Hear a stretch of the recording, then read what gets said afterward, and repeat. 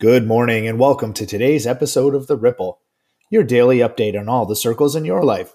Today's episode is for Thursday, October 29th. Let's get to the headlines.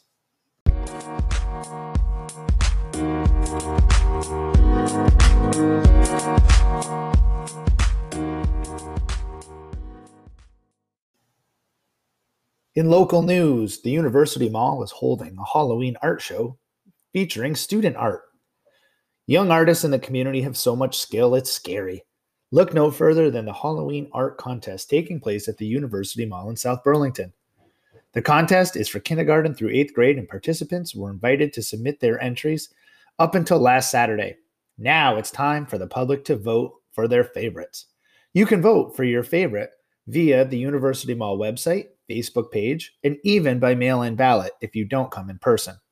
First, second, and third place winners will be selected for 3 different age categories. Prizes are gift cards to the mall store of their choosing. In national news, Jim Condos, Vermont Secretary of State, makes national headlines. Supreme Court Justice Brett Kavanaugh on Wednesday tweaked a line in his opinion on Wisconsin mail-in voting this week, after he received criticism for incorrectly saying that Vermont had not changed its election day rules due to the COVID pandemic. It's a rare public correction by a Supreme Court justice that comes as the court is facing multiple appeals on voting access and mail-in ballots in the days before the presidential election. Kavanaugh's error came on Monday night when the court rejected a Democratic bid to allow Wisconsin to count ballots returned up to 6 days after the election.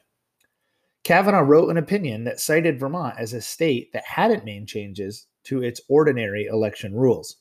However, Vermont had made significant changes, Secretary of State Jim Condos said when he formally asked Kavanaugh in a letter on Wednesday to correct the opinion. Vermont, Condos explained, had for the first time sent mail-in ballots to every registered voter and also began counting votes earlier than in previous years.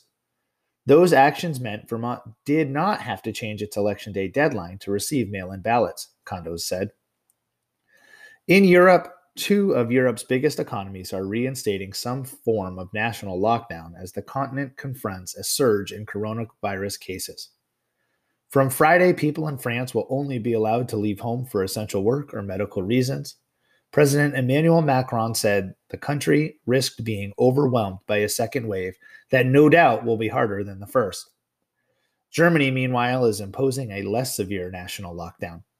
The measures coming into force on Monday there are not as far-reaching as in France, but they include the closure of restaurants, bars, gyms, and theaters, Chancellor Angela Merkel said. Infections are rising sharply across Europe. And now for sports. In sports, the UEFA Champions League Match Day 2 concluded with another set of entertaining games with lots of goals all around. Let's recap the results. Chelsea beat a slightly better than the scoreline suggested Krasnodar away 4-0. American Christian Pulisic came on as a substitute and earned a penalty and scored a goal. Paris Saint-Germain beat a much better than the scoreline suggested Istanbul Başakşehir 2-0. Borussia Dortmund and Sevilla registered solid wins, while Lazio were held to a 1-1 draw at Club Brugge. Manchester United clinically dismantled RB Leipzig 5-0 thanks to a Marcus Rashford hat-trick. And in the big one, Barcelona beat Juventus away 2-0, and yes, of course, Lionel Messi scored.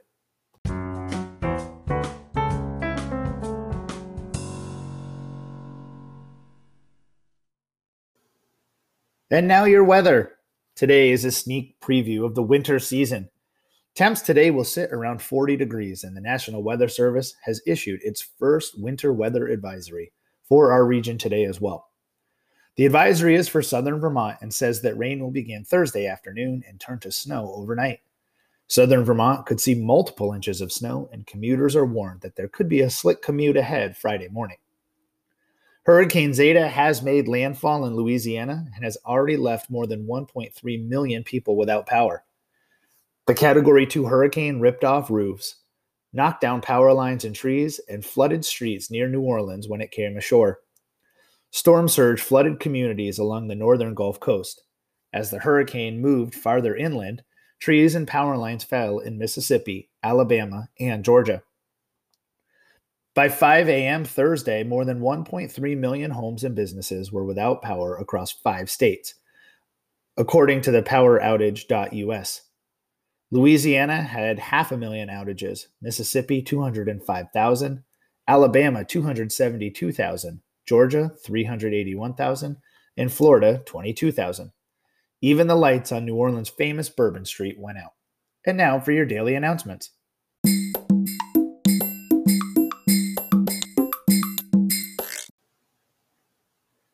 Today is an in-person learning day for Group 2.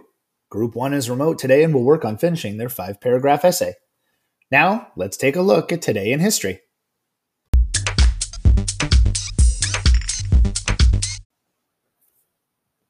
Today in history is what's known as Black Tuesday. As Black Tuesday hits Wall Street and investors trade 16,410,000 shares on the New York Stock Exchange in a single day. Billions of dollars were lost, wiping out thousands of investors on this day in 1929. And stock tickers ran hours behind because the machinery could not handle the tremendous volume of trading.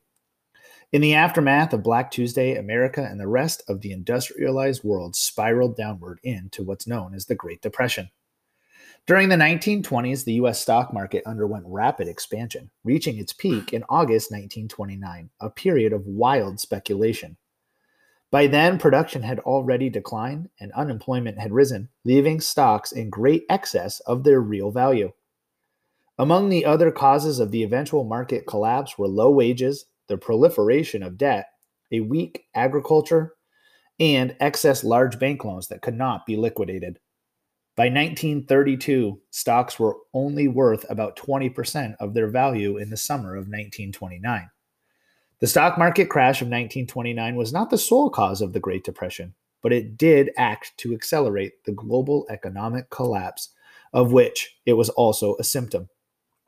By 1933, nearly half of America's banks had failed, and unemployment was approaching 15 million, or 30% of the workforce.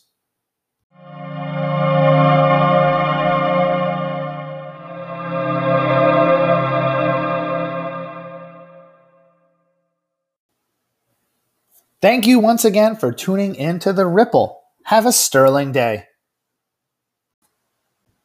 If I knew the way, I would take you home. La da da da, la da da da da da da da.